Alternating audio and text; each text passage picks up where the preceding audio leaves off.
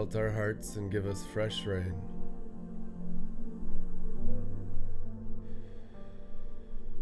We love you, Holy Ghost.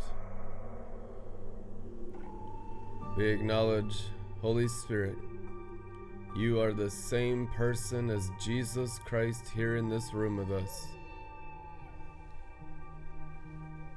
Holy Spirit, you are Jesus in our midst.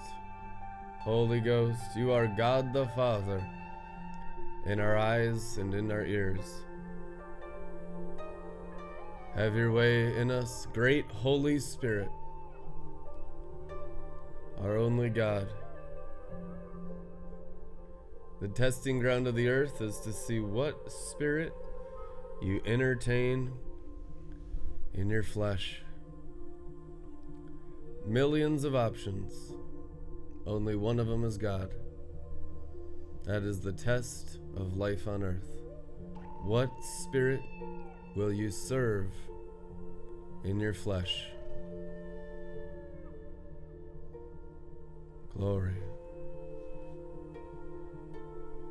Amen. Hallelujah. Glory to God.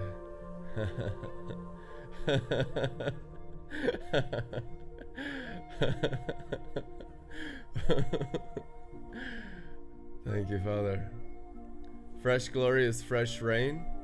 Fresh glory is the fresh fruit of the Spirit. Fresh fruit. Fresh glory.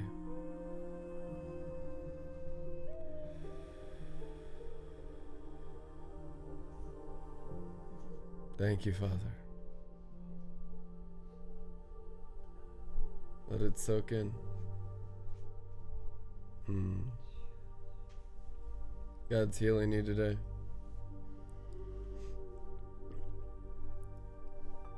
It's healing you with fresh fruit. Come into the presence of the Holy Ghost in a new and fresh way. To know you more deeply and intimately than ever before. Jesus.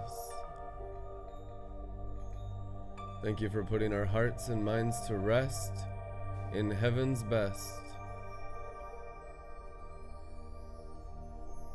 Everything we use to protect ourselves spiritually, everything from God we've received that we use to protect ourselves from a greater glory, just ask you to yield that to the Spirit tonight. What you received last season has to be offered into the glory this season, or you cannot grow. Yesterday's bread is moldy bread today. It was awesome yesterday. God's giving new and fresh things today. So, in 15 years of ministry, ministering the glory of God, people will use the glory that they've received to protect themselves from a greater glory.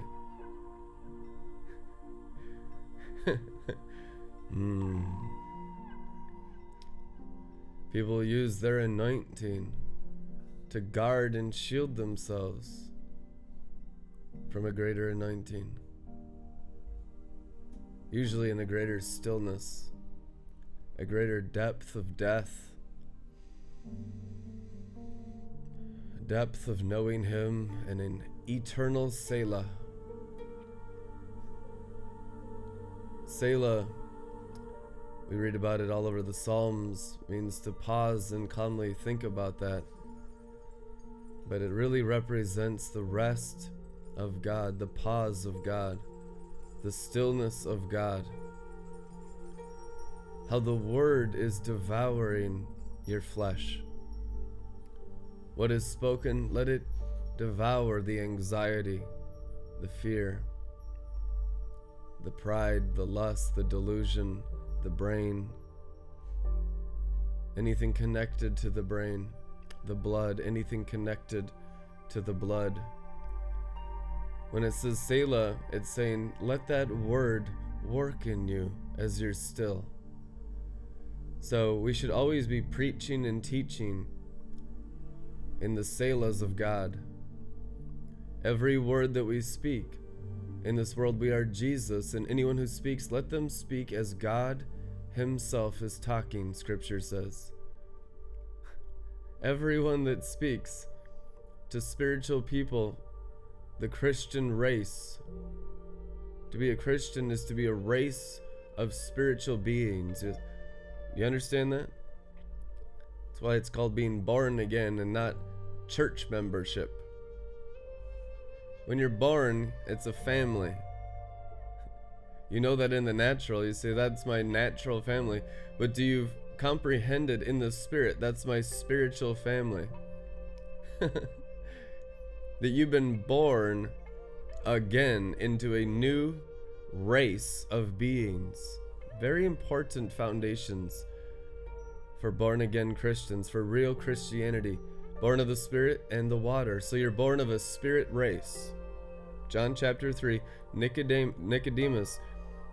See, what I'm giving you is the fulfillment of the Jewish law. Nicodemus embraced it, didn't he? Secretly at night, but nevertheless, he agreed to being born again. It's true. It was Nicodemus that actually buried him in the rich man's tomb and embalmed him. It was Nicodemus that took him down off the cross. Isn't that special? Yeah. Born of spirit, you could come to the highest level of externalism called Jewish religion. In the days of Jesus, it was the pinnacle and the height of the whole world. It really was. Herod's temple was the pinnacle of civilization. There was nothing like it in any nation in the world. There wasn't anything even close to it in Rome or Greece. The cost to build Herod's temple in today's value was $40 billion. True story. And so you have the pinnacle of Jewish religion in that time. And then Jesus coming and saying, hey, I'm taking you out of the realm of the natural, out of the Jewish religion, into the fulfillment of the spirit of the King of the Jews, into the heavenly realities. And people couldn't handle that because there was so much of an external success, an external wealth, Herod's kingdom, the kingdom of the Pharisees, that they rejected the realities and clung to the shadows and clung to the types. But men still, nevertheless, whose hearts were right in the Jewish religion, chose to fulfill it in Jesus Christ. And Nicodemus is one of those. There are also mentioned in Acts, many Pharisees got born again and followed Jesus. Isn't that special? It really actually says that they were causing trouble and were not allowed in positions of authority, though, as they became Christians, because that religion is very hard to erase. There's literally no sin more destructive to the human soul than religious sin, and that's sadly what most people grow in after they're born again. They don't grow in the spirit or the water. They grow in knowledge in the brain and become the most fallen angel-like creatures in the world. But I tell you what, you can repent. While there's still breath in your nostrils, you can soften your heart and go down into your spirit and start where you left off. The mustard seed, the sperma of God, Greek word for being born of God's sperma, born of God's word, is written in 1 John. Very, very small pin needle size beginnings. The mustard seed was the smallest seed of all the farming culture of Israel. People say, whoa, that's really small. It would have shocked them. Has a shock aspect to it. Because Jesus is a shock prophet. He wants to shock your senses into the glory. That's really a large aspect of prophetics. That's why you have Jeremiah with an ox's yoke. You have Isaiah cooking food Ezekiel cooking food on cow manure. You have Isaiah naked for 3 years in Israel. All these prophetic acts were to shock the senses of the people out of complacency, out of lukewarmness, into the spirit of glory. And there was some success. Shock ministry has been one of Jesus's most desperate attempts to get his fallen people back to him in passion and on fire. There's still tremendous shock prophetics going on right now in the world in 2020. Aren't you glad he's a shock prophet? That he's just trying to wake you up because he loves you so much. He'll shock your senses. He'd shock people's pride. He'd shock them with signs and wonders, but then he'd shock them with teachings. What was the reaction oftentimes after Jesus taught in Matthew, Mark, Luke, and John? How can this be? How can this be? And then another time they said, who can obey this word? Like, everything he said totally shocked their religious mindsets. It blew their minds. Because what it did was energize their spirit.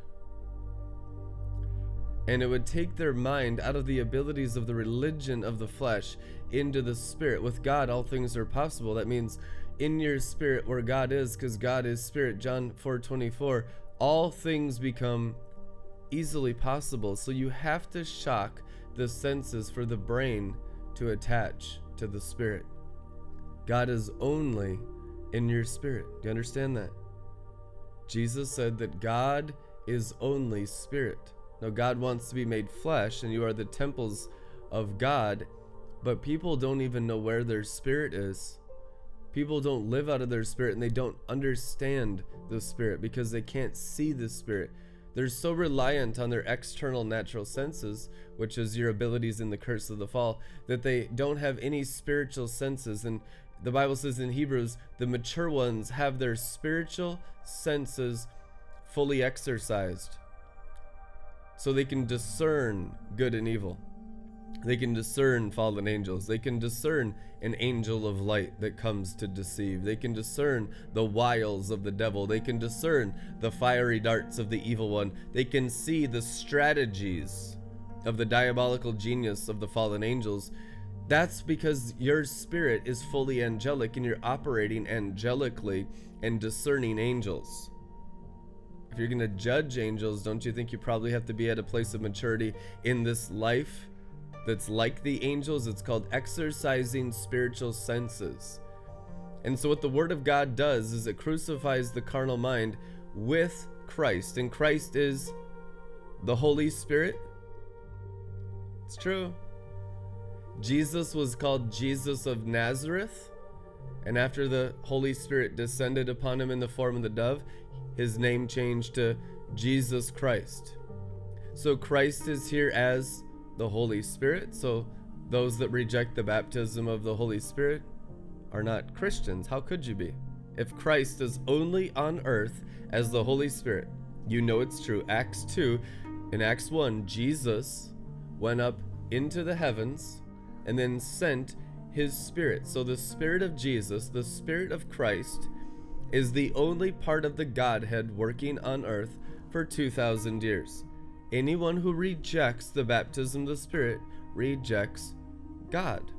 You can't be a Christian and not walk in the Spirit. Those who obey the Spirit and follow the Spirit are the children of God, Romans says. Amen? You know, you have 60 million evangelicals in America that reject the baptism of the Holy Spirit. It's not my job to say if they're going to hell or not. I'm just saying, how can you be a real Christian? It's not a representation of God unless you have the baptism of the Holy Spirit. You can all pray in tongues. There are rivers of gifts. You understand that in the river there are gifts continuously being imparted into you. This is not just, oh, I have the gift of the word of knowledge. This is, I have given you all gifts in the river, and it's flowing out of your heart.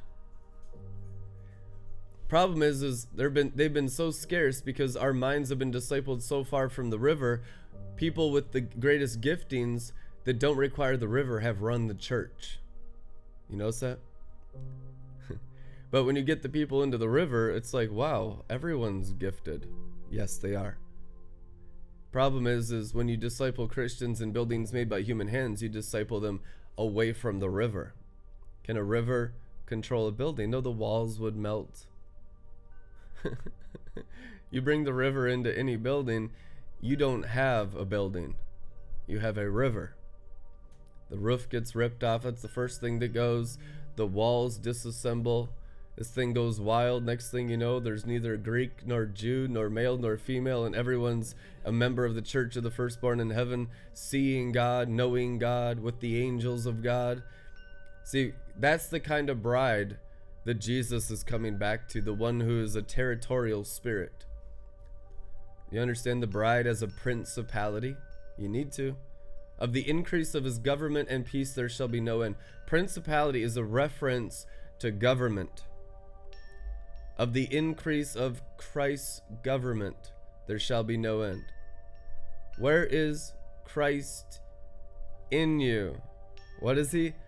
The glory, the hope that the brain realizes the government of God, the throne of God, placed in your hearts. Now, God's infinite genius was to place it in mustard seed form, so it's insignificant. Man, there's nothing in there. Man, I can trust my state government, my federal government, because I can see it, smell it, taste it, hear it, touch it in the physical realm called hell, in the curse of the fall in the natural realm. But I can't discern the government of God in the glory realm because my spiritual senses aren't exercised, because the leaders don't feed my spirit, they only feed my brain. So we got 100 million infants in Christ still in diapers who have never been taught Christian spirit, but been taught religious spirit mixture. I was reading Jian Guyan's Union with God, and she was saying that the world and the devils in the world will mistreat you, but those who practice the Christian life from within will be most opposed and most violently attacked by spiritual brethren who still practice an external Christianity. I mean, it was like verbatim stuff we talk at Joel's Bar. I couldn't believe it. It blew my mind. I started crying, and I just someone that could relate to reality of the sufferings of Christ, because it's so rare. And I'm reading this, and it's just written out so poetically, so perfectly from 350 years ago of someone who's had the exact same experiences as us in life. That the majority of the mistreatment, the misunderstanding has not come from the world and the world's devils. It's come from Christians and spiritual Christians. Christians that have the gifts of the Spirit. Christians that love speaking in tongues. That's been 99% of our persecution, guys, for 15 years. Why? Because it's still external religion. It's still paganism. Remember when Jesus said, "Depart from me, worker of iniquity"? But Lord, we drove out demons in your name. But Lord, we did all these healings, miracles, signs, and wonders in your name. I didn't know you. It was external, not internal. You were still doing it all out of your brain. You went and got taught by apostles and prophets and had all the impartations operating. The gifts of God are irrevocable. Why would the scriptures tell you about irrevocable gifts? It's almost like telling you you can operate in gifts and not be saved. That's what it means. Do you understand that? You can operate in the brain realm with all the look-alike spiritual stuff of Christianity and never have it go into your own heart. It's never even from the Spirit. It's all fake. That's what we've been dealing with. Fake, external, charismatic Christianity that's deceived the whole world. I tell you what, you put it in your heart, you put it in your spirit, it's a completely different Christianity. And that's why people can't figure it out, and that's why they oppose it. It's so different. Practicing true Christianity from within your spirit, with your brain controlled by your spirit, called in peace with God, Romans chapter 8, that they think it's a different religion. Even if you don't do the shock prophetics. I've noticed that I haven't done really, really wild shock prophetics for 5 years in ministry, and they still weep and gnash their teeth. That's what's surprising to me. It doesn't even take fringe ministry. It just takes practicing Christianity from within. It just takes real new covenant reality. Why? Because it produces the river, it produces the spring. It reveals the external influence of old covenant sorcery, and that's exactly what it is, working in a people that do not know him. We know about him, but unless you're practicing Christianity from within, in your own heart and blood, we don't know him yet. So that's the temptation after you're born again. That's the only thing hell does after you're born of the Spirit in the water is don't develop your spirit race. Keep the grave clothes on, and we'll teach you all this outward stuff of how to be a good Christian. We'll teach you all these formulas in your mind. We'll give you all the books, but we're not going to give you the river. Where do you hear revelations of the river? Called the revelations of the knowledge of the glory of the water that covers the sea. Do you hear teaching on the river? It is the rarest form of Christianity that's taught in the world. And those that find it find eternal life. Those that find it have escaped the whore of Babylon. Those who find it have escaped and overcome Jezebel, stay in the river, and go deeper daily. Every temptation in this world is to pull you out of the river of life. You stay in the river, you'll bring the glory rain. See, it starts as a spring within. Out of your belly will flow rivers. Where is it flowing? All the way through your heart and your mind and your blood into the outer realm, and you become clouds full of rain, scripture calls it. We are not clouds with no water like the false prophets, description in Jude, referring to Elijah. There was a drought in Israel in Elijah's day caused by Elijah. He prayed, rain stopped. There was no rain in any of the clouds for 3 years. He prayed again 3 years later. A cloud the size of a man's fist formed, and it grew to be a thunderstorm, controlling the rain of God. It's true. It's the waterworks. Is there a control? There is a self-control of the waterworks. There's a control of the living waters of your brain. Romans 8 says those that are controlled by the Spirit, which is the water, in their mind, their brain, are at peace with God. What's peace with God? Jerusalem. Those whose brains are controlled by the living water are already living in the New Jerusalem. A lot of times, when you're around real Christianity, you are in a lot more mature manifestations and realms than you give yourself credit for, and that's good. That's called humility. That's how David operated. He'd do the craziest stuff by the anointing and be like taking out giants at 12 years old, but it was the anointing doing it. All he had to do is agree with the anointing, and the signs, miracles, and wonders would just pop out of him automatically. Those who know their God will do great exploits, it is written. What is knowing?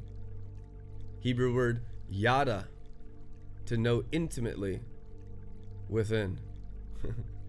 It's literally to have your heart on fire with the substance of love. Yada.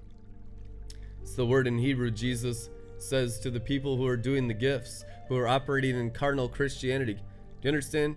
By carnal Christianity, I mean spiritual charismatic activity of the head that doesn't have the flame of Yahweh in the heart. It's the most deceiving thing in the world. It's Jezebel's activity. So when people get baptized in the Holy Spirit, the main principality that opposes you after that is the principality called Jezebel. And there are very few that have ever overcome her. Very few. Oh, I have already. Listen, Elijah didn't even overcome her. You think you're greater than Elijah? A lot of people just don't have a clue, and they just don't assess themselves or judge themselves correctly and accurately in their true measure of maturity. And some people are too hard on themselves, and that's also wrong. You need to see as God sees and see yourself as God sees and be accurate. It's very important to be accurate. Otherwise, we let all kinds of spirits control our life and we just go haywire. The brain controlled by the Holy Spirit is at peace all the time. Getting into a place of maturity where our brain is controlled by the living water, living in the walls of the New Jerusalem. It's a water city. How do you know it's a water city? The gates are pearls. Last time I checked, pearls are only underwater. Do you understand pearls? I mean, it's wild stuff that you could talk about pearls and people somehow think that the living water is not involved in the very city of God. The whole city of God is liquid love. And so that's why the cup of the new covenant is a drink, because you're putting a new spiritual substance of Jesus, present as the Holy Spirit, the glory, the liquid glory, the living water, into your flesh, into your mind, and it's transforming your mind. How did Christians practice Christianity for 1500 years before there were printing presses? There was no Bibles for 3/4 of the existence of Christianity. And I love the Bible. I got 150 Bibles. But the issue is, how did they do it? With no Bibles. There was no printing press in all Western civilization for all of Christianity for 1,500 years. And we have people doing signs and wonders. I mean, they had little manuscripts, little scrolls. Bring those scrolls, Paul says, that I left at the house. Little tiny scrolls. And so a church would be lucky to have some of the scrolls of the apostles. And you'd hear it out loud. Of course, you wouldn't have your own scroll. Some elder or something would keep it in his house, and if you're lucky, you'd hear him read it once in a while. That's all they had, guys. And yet they lived in the glory of God. These people without Bibles, with very, very little knowledge. When they were martyred, some of them had physical doves. Thousands of people witnessed a dove fly out of the speared side of Polycarp, Apostle John's disciple, when he was martyred in Rome by the Caesar. One of the greatest signs and wonders of all time. Why? Because they were in the living water. They knew and understood the river.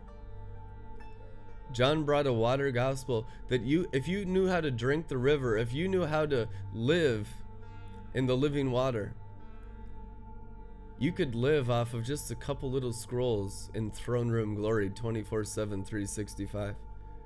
We have produced so much revelation in 12 years of broadcasting that if even a person were to listen to 1, 2, 3 Joel's bars and really get a hold of it, they could walk in throne room glory for the rest of their lives.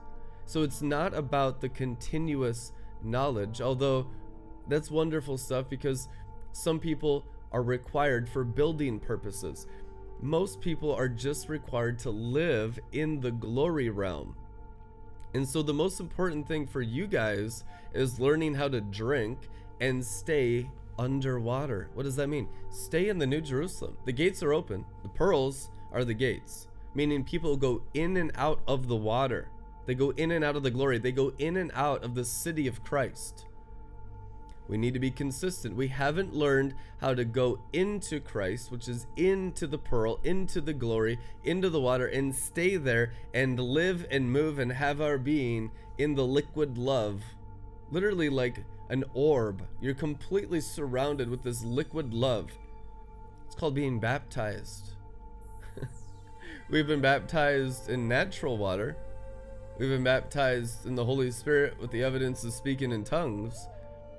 But the baptism of the glory and the baptism of the New Jerusalem is something the bride hasn't experienced yet. She doesn't understand it. It's still too high in angelic knowledge.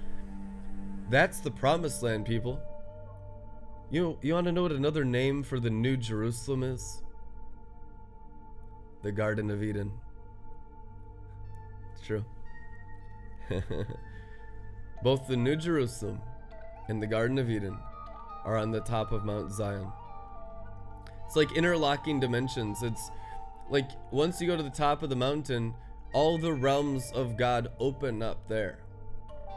So since God is in the city of God, and in the city of God is the river of God, once you're in God, all these dimensions or realms of God open up and are able to be experienced. So you're in the same person, but your mind is seeing different visions inside the heart of God when you've ascended by descended. When you've gone up by going down, which means circumcise your heart and not your garments, by bringing your head into submission to your spirit. The curse of the fall is just having your brain over your heart. The resurrection, just having your heart over your brain. Few have ever done it. It just costs you the whole curse of the fall. It just costs you all that is in the world, the lust of the eyes, the lust of the flesh, and the pride of life. All you gotta do is give up all your dead things. Death only works in the skull. Place of the skull, place of Christ's death. So once you start to get into divine order, the life increases out of your heart, controls your mind, and there's a much more abundance of life than there is of death. It's called darkness and light. I will translate you out of darkness into glorious light. Wonderful. Do you live in the fullness of light? Let's check. Are you still aging? Is your bones and marrow glowing? Come on. Have your bones ascended to the Father's altar? Like Jesus, remember? See, we're followers of Jesus. Did you follow him up into the cloud of Acts chapter 1, or is you following him on earth? You got to be following him in heaven. We follow Jesus into the heavens. We do it through our own heart. And of course, our spirit does it first, and our mind catches up later. And guess what catches up to your mind? Your bones. So you're transfigured by the renewing of your mind. Transfiguration is not just the mind, not just the brain becoming a white stone in the river, but it brings the 206 bones. The only way you ever overcome death is if you take your bones up into your brains, and your brains up into your spirit, seated with Christ in heavenly places.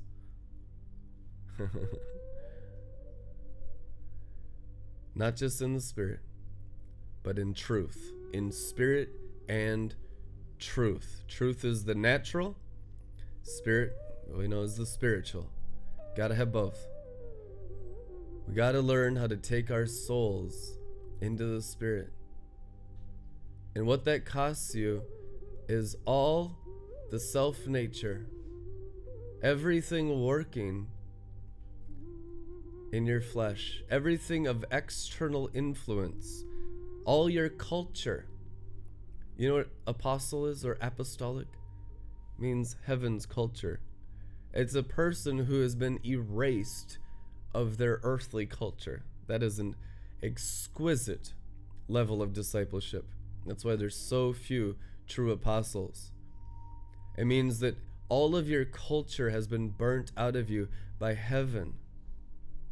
And now you're of heaven's culture, and you're able to enculturate cities.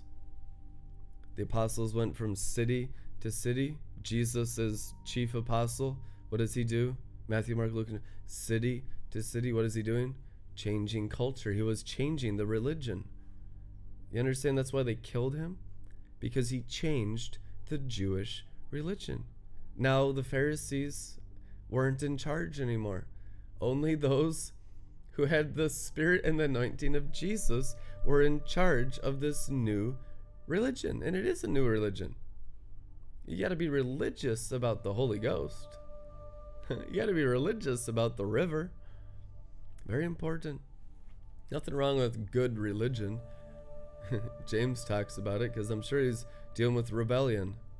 People just, the carnal mind goes so lopsided if it's like it's not religious, it's rebellious. But where's the disciple? Where is the glory? Where is the maturity? It's in spirit, it's in wisdom, it's in liquid form.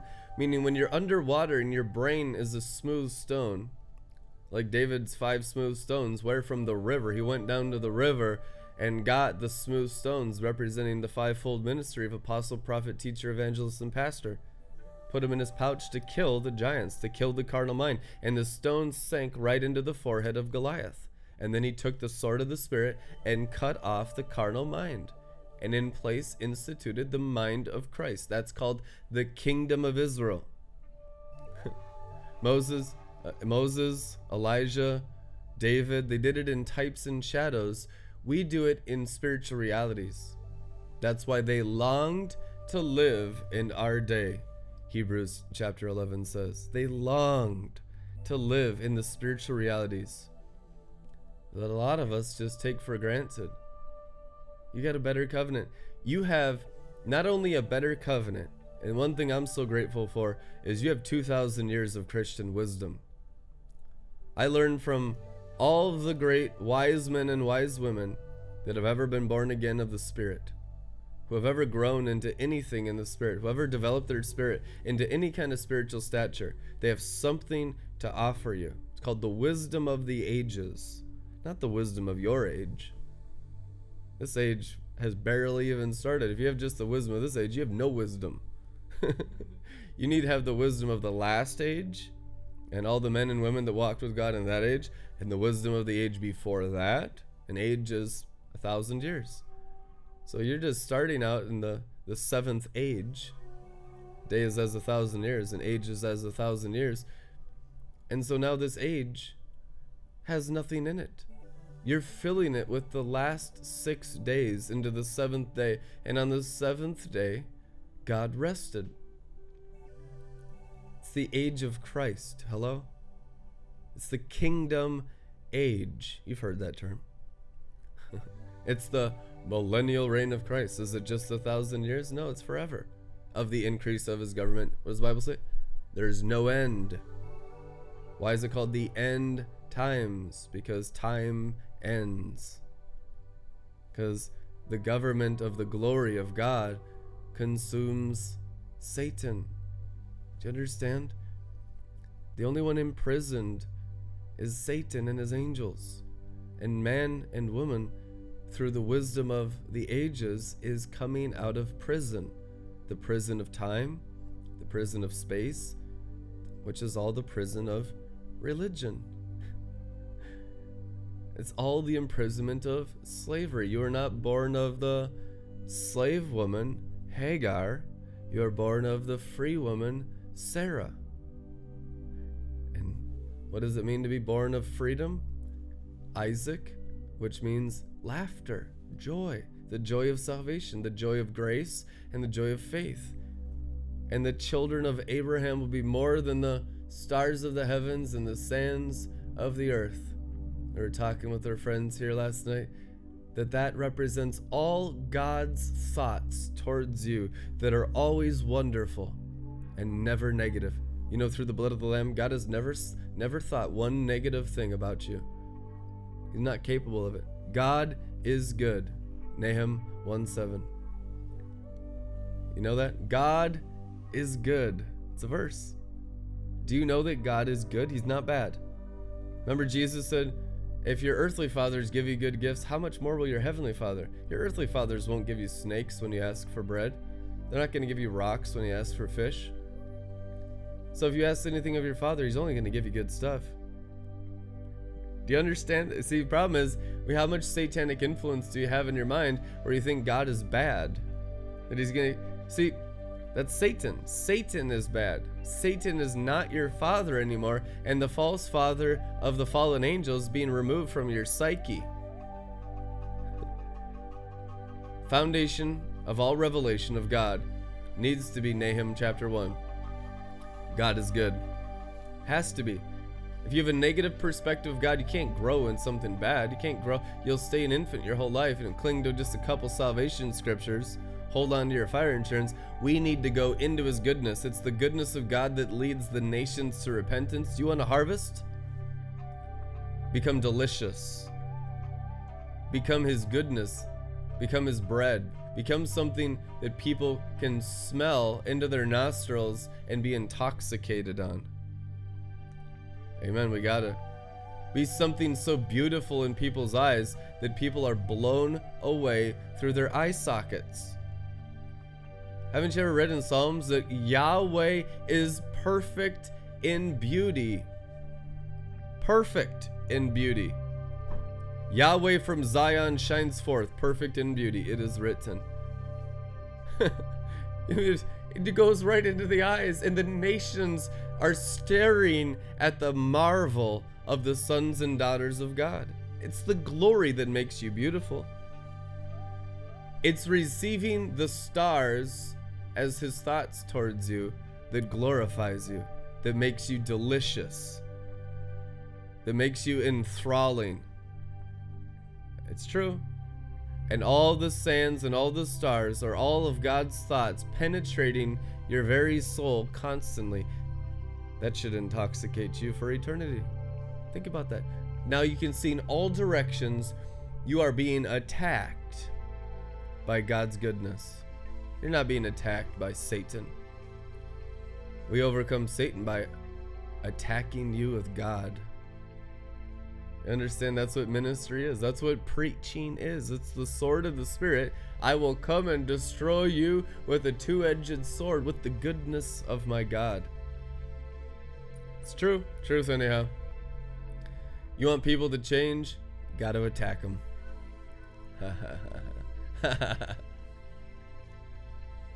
Oh, whoa, I've been so attacked. I've been so messed up. Sounds like the wrong spirit got you. You ever been attacked by love? Just melt like wax. Get attacked by joy, you laugh so hard your stomach hurts. Get attacked by peace, you take a 45-minute nap. You get attacked by gentleness, people can't even hear you because when you speak it's like whispering. That happens all the time around me. People get attacked by gentleness and I can barely hear them because they start whispering, and I know what it is. It's the fruit of the Spirit attacking them so severely. They're just like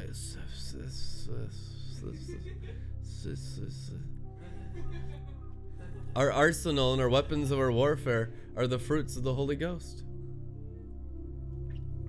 You know, I don't really operate in gifts. Even though all of them manifested out of me, this isn't a competition thing. I don't care about any of that. I had all 8 of those gifts mentioned in 1 Corinthians 14. Wisdom, knowledge, tongues, interpretation of tongues, all of it. Every single one in operation the first 6 months I was born again. It was just awesome words of knowledge, awesome words of wisdom. People just astonished by the gifts. But you know what? After about 6 months or a year, God started discipling me in the river, not in the gifts. He completely bypassed all the gifts, all 8 of them working in me, and started immediately discipling me in the river. Do you know that every single one of you can operate in the river? Not every single one of you can operate in all 8 gifts. Not every one of you is 5-fold ministry, but God wanted to bring deliverance to his people to empower them in the operation of the river. This is what empowers the bride of Christ. This is what empowers normal people. Moses was a freak. There was not a single person in all of Israel that had Moses' gifting. No one else was raised in Pharaoh's house. No one else learned all the ways of the necromancer. No one else was pulled out of a basket out of the river Nile and raised by the queen of Egypt, the superpower of the world. Just Moses. Why? Because he was to empower everyone else in his 4 million nation with all of that supernatural ability. What does the Bible say? That he was to bring the whole nation up the mountain. I wish that all of them would come up the mountain. God invited everyone up the mountain. He wanted to know everyone face to face in the glory cloud that rested on the top of the mountain. You know, if Moses had been on the mountain, Moses was on the mountain, that's why he had all those superpowers. He wanted the whole nation to have all those superpowers of the glory of the cloud that rested on the mountain, the thunder and the lightning and the fire. 40 days, 40 nights, no food, no water, didn't matter. He came down glowing. He was completely non-human, totally divine by just hanging out with God at that point. And God wanted them all up the mountain. They said, no, put a veil on your face. We'd rather die in the wilderness. That is freaking scary. And so they did. They all died, about 4 million, and their children got the inheritance. And thousands of years later, God started to work through a new covenant that would take thousands and thousands of years, guys, of Father God patiently waiting for everyone to be super empowered to climb up the mountain. That's what this generation is called to, and there is enough grace.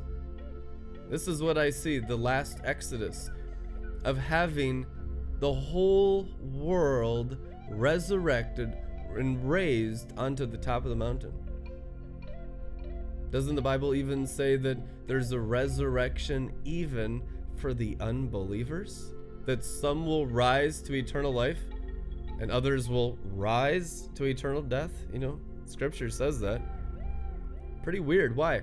Because the power of the new covenant, the power of the Lamb, is so abundant and more than the old covenant that it raised Egypt up into the top of the mountain. It'll raise Sodom. It'll raise Jerusalem. It'll raise the synagogue of Satan. It'll raise the Nicolaitans. It'll raise the Jezebel church. It'll raise all your enemies up onto the mountain, up into the glory. Some of them fall like lightning. But God wants to raise the whole planetary existence. And then guess what? Shake everything that can be shaken. You'd be surprised how people change when you lift them up sovereignly. And the atmosphere of heaven begins to influence their 5 natural senses. That's what's going to happen, people. That's what's been prophesied in Scripture for thousands of years.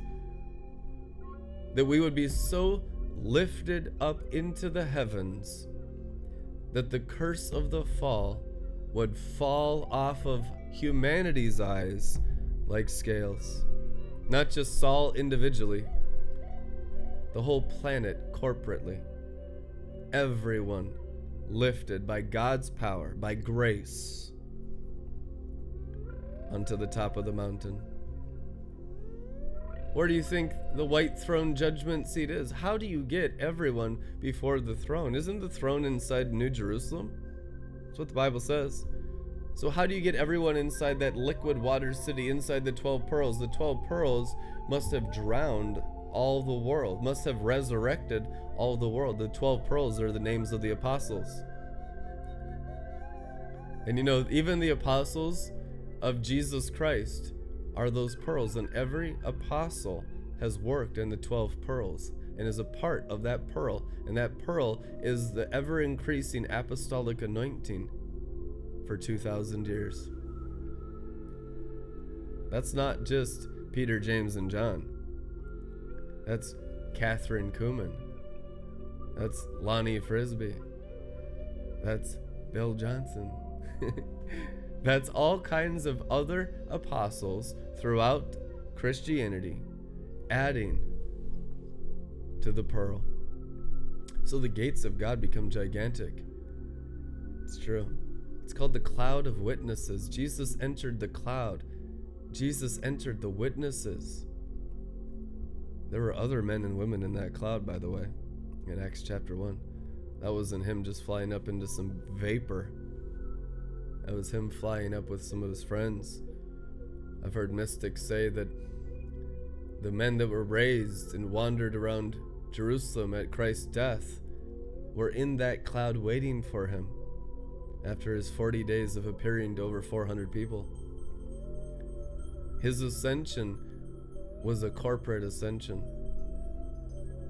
Your ascension is corporate. There's nothing individual about it. You're never alone.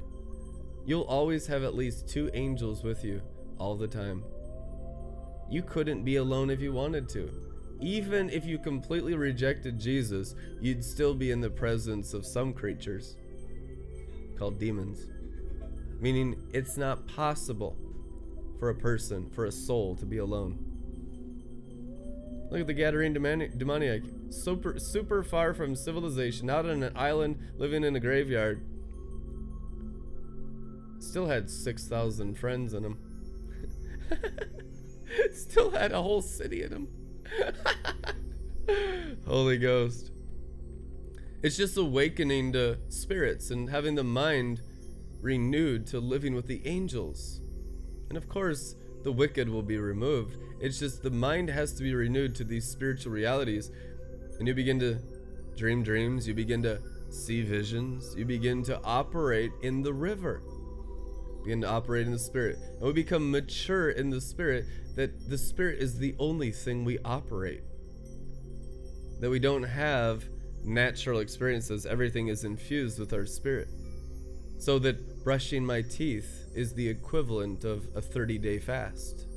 Do you understand that? It's important you understand that. A lot of you don't get that. That doing natural activity is just as spiritual as spiritual activity. Because your spirit has so infused the natural realm. What does it mean for the elements to melt with fervent heat?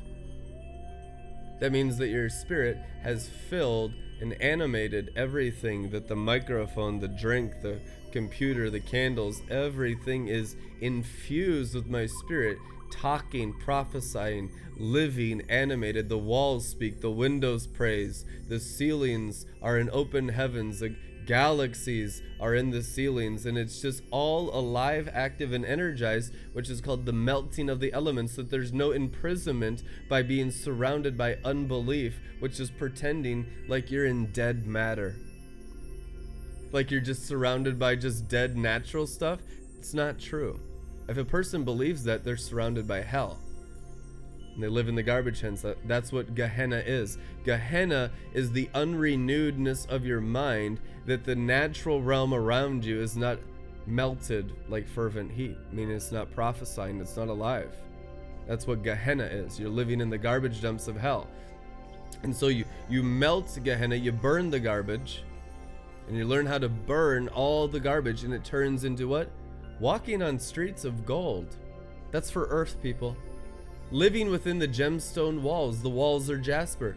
The gates are pearls. That's not heaven, that's heaven on earth. Do you understand that? That's for your reality on earth. That when you walk through a wall, I'm walking through a pearl. When you jump into a window, you jump into the gates. Your spirit is jumping right into their faces.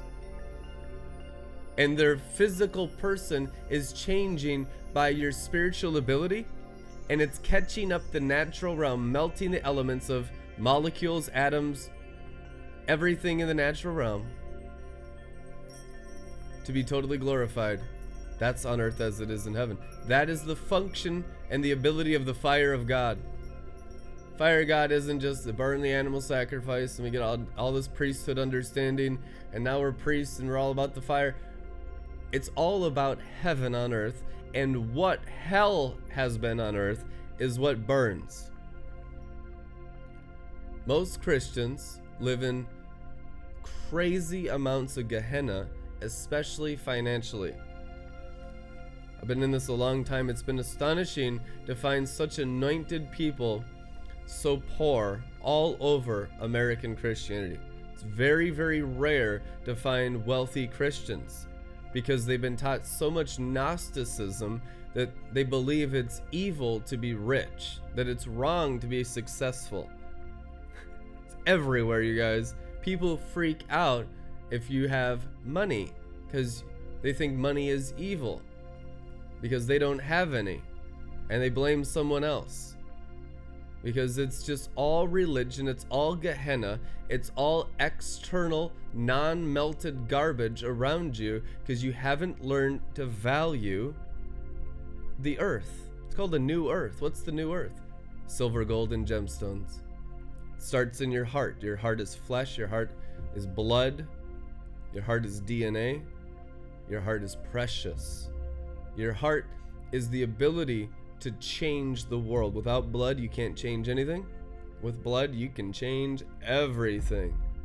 Even the animal's blood had the ability to cover the sins of the people for thousands of years. Blood is amazing. We're in a blood covenant, better blood than Abel, the blood of Jesus, that is not just going to cover, it's going to melt elements. This blood is fire blood. This isn't just regular old human blood. This blood is alive, active, energized. This blood speaks. This blood preaches. This blood teaches. This blood transforms and transfigures. This blood destroys the power of Satan. In human blood, this blood drives out demons. It kills crocodiles in the bloodstream of the Nile. It kills frogs in the bloodstream, in the bloodlines. This blood is attacking all other blood on earth. It's delicious blood, sweet blood, perfect love. God's blood is love. What are you drinking when you're drinking the blood? It's called new wine. Jesus called his blood the new wine. This is the blood of the everlasting covenant. Drink it whenever you remember me. I will not drink the blood of this grape until I see you again in Jerusalem. We're going to drink the drunken glory. Acts chapter 2, they got the new wine. They saw him again. They saw him as Jesus, their Lord, that they had just spent 3 years with.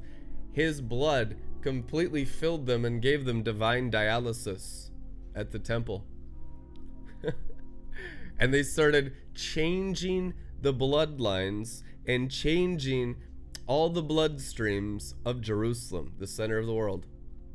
And from there, the blood has been working to heal the nations. The blood of God. I mean, that's why Satan was defeated at the cross. Eventually, God's blood would destroy all corruption and all blood. The life is in the blood. The river of life is the blood of Jesus, and it's a lot different than human blood. It's glorified. It's crystal clear and sparkling. That's what the glory is. It's when you drink his blood and you get drunk on the glory. You drink the new wine and you start to feel all tipsy. What is it? You're changing your blood. You're changing your brain. The Holy Spirit is changing you. The Holy Spirit enforces Christ's sacrifice to redeem you. And all the power of the stars and sands is shooting light at you from all directions to enforce what the Lamb died for on the cross. God sent his Son to die so that you could be completely attacked by love from the Holy Spirit and the angels every moment of your life. Completely shot through with continuous, like Cupid's arrows. And so you're drunk on love. Song of Solomon 5:1. It gets easier and easier and easier the more you allow yourself to get shot,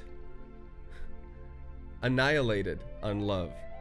It's literally a stage in prayer is called annihilation, where you have learned how to let the substance of his love so penetrate every area of your spirit, soul, mind, and flesh that that's all you're experiencing in your feelings. Annihilation, total annihilation on divine love. That is a stage in prayer, and you have to have that baptism of divine love to move on into the glory. Move on into ruling and reigning, because you ain't going to have any power and authority in the kingdom unless you're baptized in love. What are going to be your motivations? What's the intentions of your heart? Why do you want power? Why do you want authority? Want to glorify people, want to heal people, want to transform people. Not with my ideas, not with my mysticism, but with the blood of Jesus, with the cup of the new covenant. Blessed are the ministers of the drink. Mary, the mother of Jesus, said in the Odes of Solomon. Blessed are the ministers of that drink, that learn how to minister the blood, the new wine, that learn how to penetrate people's brains and flesh, because our faith is great, so we can actually pass the Holy Spirit into others. Temples of the Holy Spirit. Why do you go to the temple? To get more of God. The only reason why you went to temple was to get God. You want God's word. You want God's anointing, God's oil, God's blessing on your life. You want God, Numbers chapter 4, to shine upon your face. You want to live in the light of God, because it's all about God, your creator. The creature is created for the creator, And that's why people go to church. That's why they go to temple. It's all about that longing on the inside to be connected to Creator. And the Creator is longing to connect with you. But if your mind is connected to some other spirits, you won't even feel them. And you'll be so lied to that all the soil of your heart will be pulled in the wrong direction.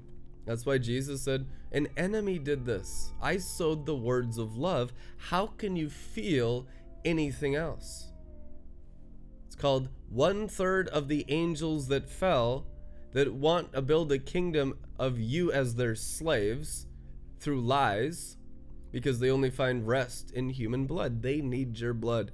Do you understand? There was no Egypt without the Nile. There's no hell without human blood. The revelations of blood are so crucial for your wisdom. There's no kingdom of heaven without the blood of Jesus. It's called the River Jordan. There's no promised land except the Jordan, the river of the Holy Spirit. There's no promises. The whole realm of Eden, the promised land of the New Covenant, is called the Garden of Eden. You can't go in unless you go through the rivers of the Spirit. And the 7 spirits of God are your teacher and your leader, and they will lead you into the realms of Eden. Those who are led by the Spirit of God are the sons of God. So, be Spirit-led. And how do you know it's not an evil spirit, a religious spirit? Drink the blood of Jesus. Because the demon spirit will go crazy. You see how they react to the new wine, to the drunken glory. They go nuts. They lose their minds. They make excuses. They weep and gnash their teeth. And it's like, man, you're really revealing what's in your heart.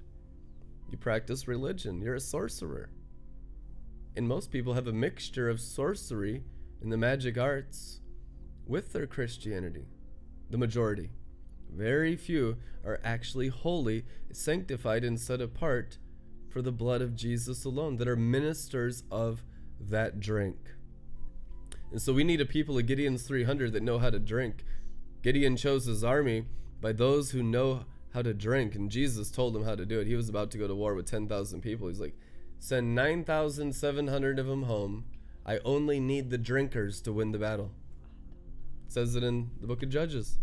And then after they had been chosen by drinking and knew how to drink, they just went into the high places, made noise, and let their light shine. They celebrated the drinking. It was a sign and wonder of the future generation of people that would come into the literal river of life and learn how to practice the city of heavenly Jerusalem on earth, the city of the 12 pearls, the city of living water. They know how to drink. They know how to live in Jerusalem.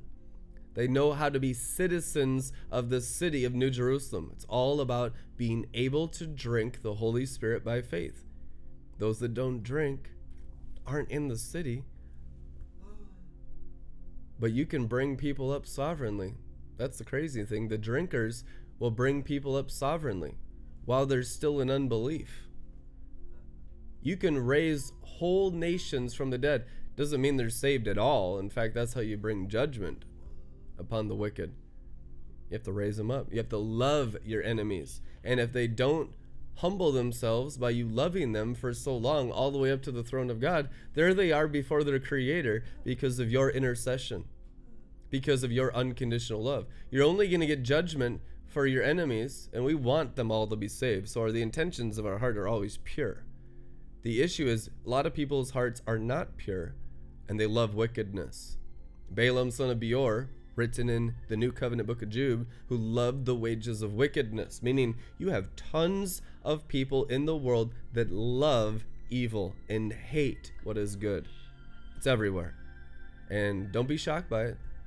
You have demon lovers. You have devil lovers everywhere, even openly loving the devil. Satanism and the occult is just out in the open of people who love evil, parading through your American streets.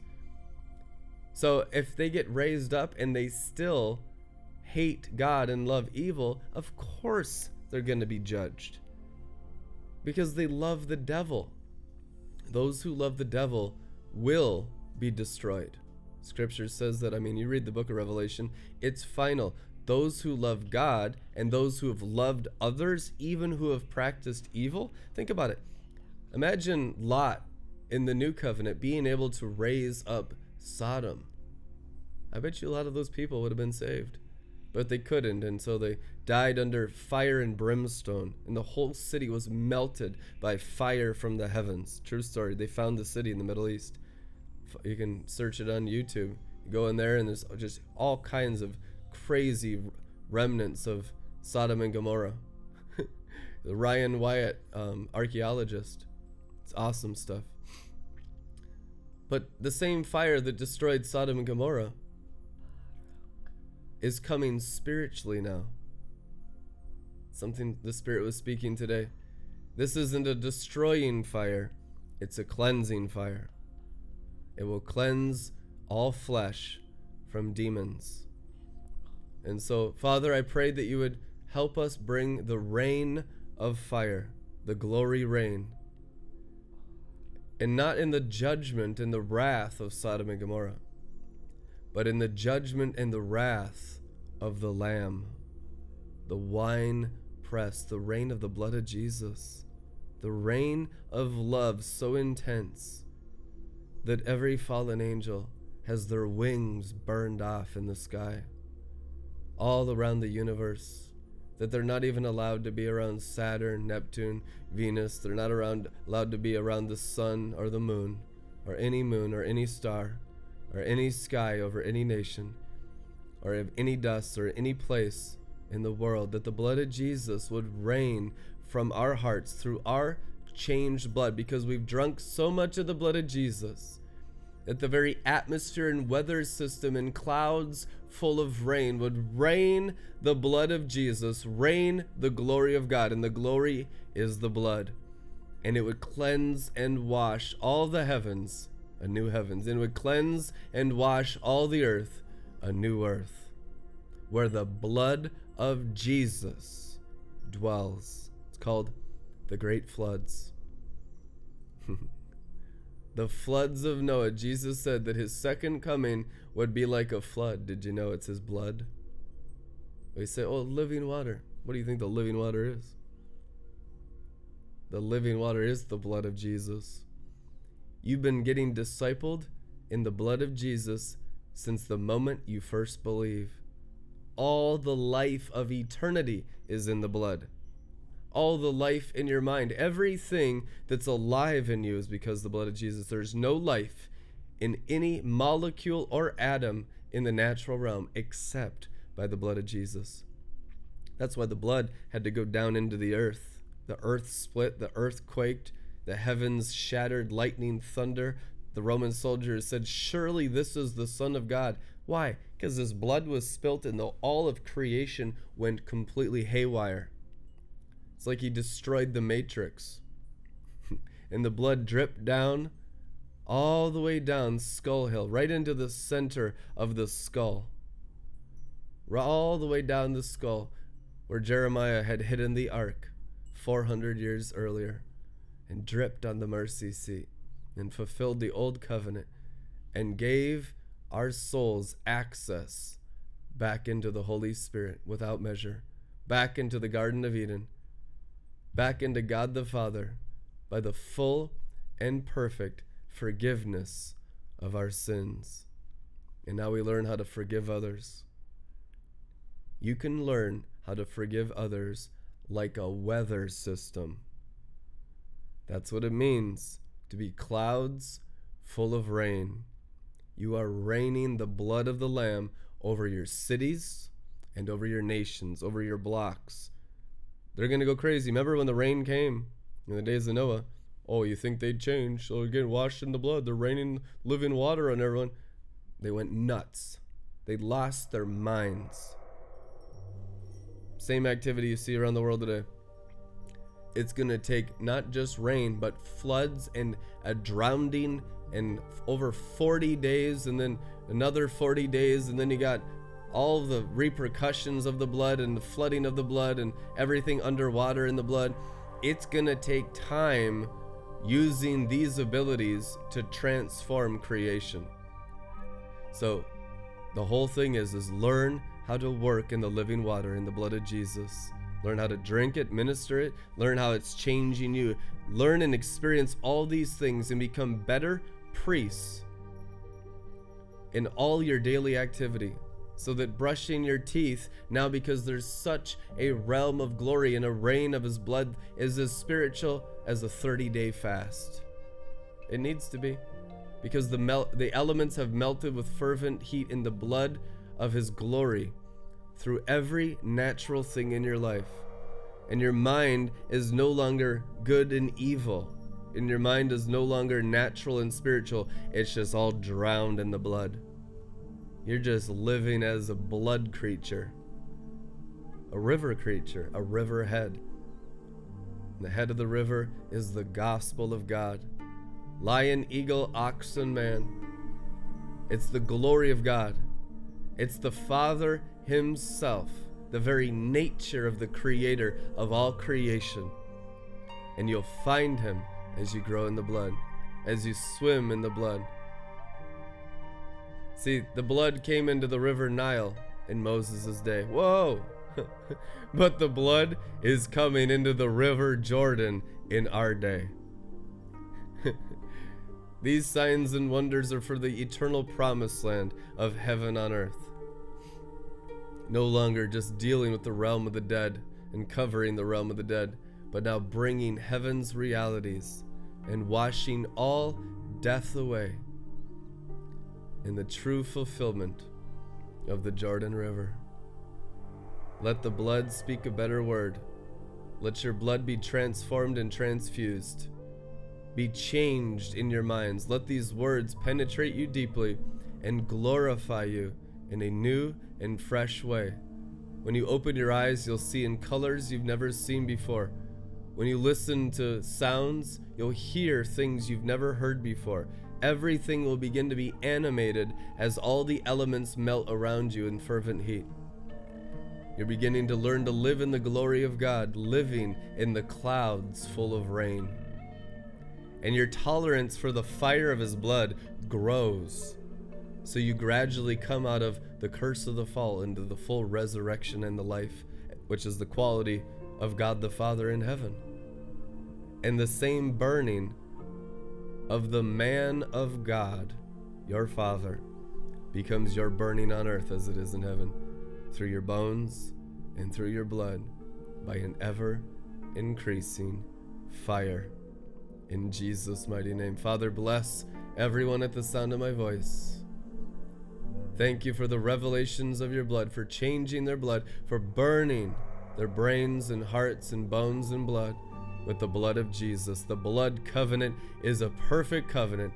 Thank you, Jesus, for your blood and for your wine, and teaching us how to drink your blood, drink your wine, and to be totally changed by your blood, changed by your wine, intoxicated on your love blood wine, to intoxicate everyone around us, and to so throw their senses and overwhelm them with the deliciousness of your blood, the deliciousness of your spirit and wine, that everyone is changed, everyone is drowned, and everyone is resurrected.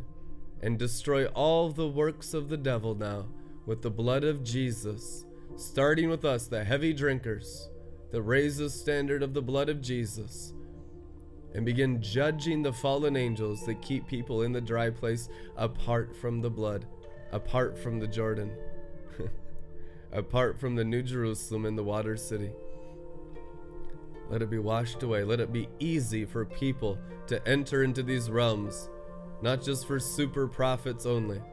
Let the children approach the Lord in the center of the city of New Jerusalem. Let the infants in Christ come into the New Jerusalem and understand these things from the first day they're born again. We pray that they would grow up in Zion. They'd be born and raised in Zion, sealed within her walls. The New Jerusalem, the city of glory, the city of the Lamb.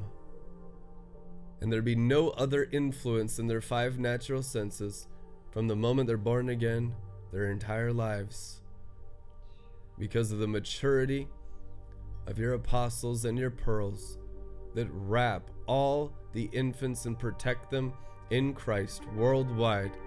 We pray in Jesus' mighty name. Amen. Bless you guys.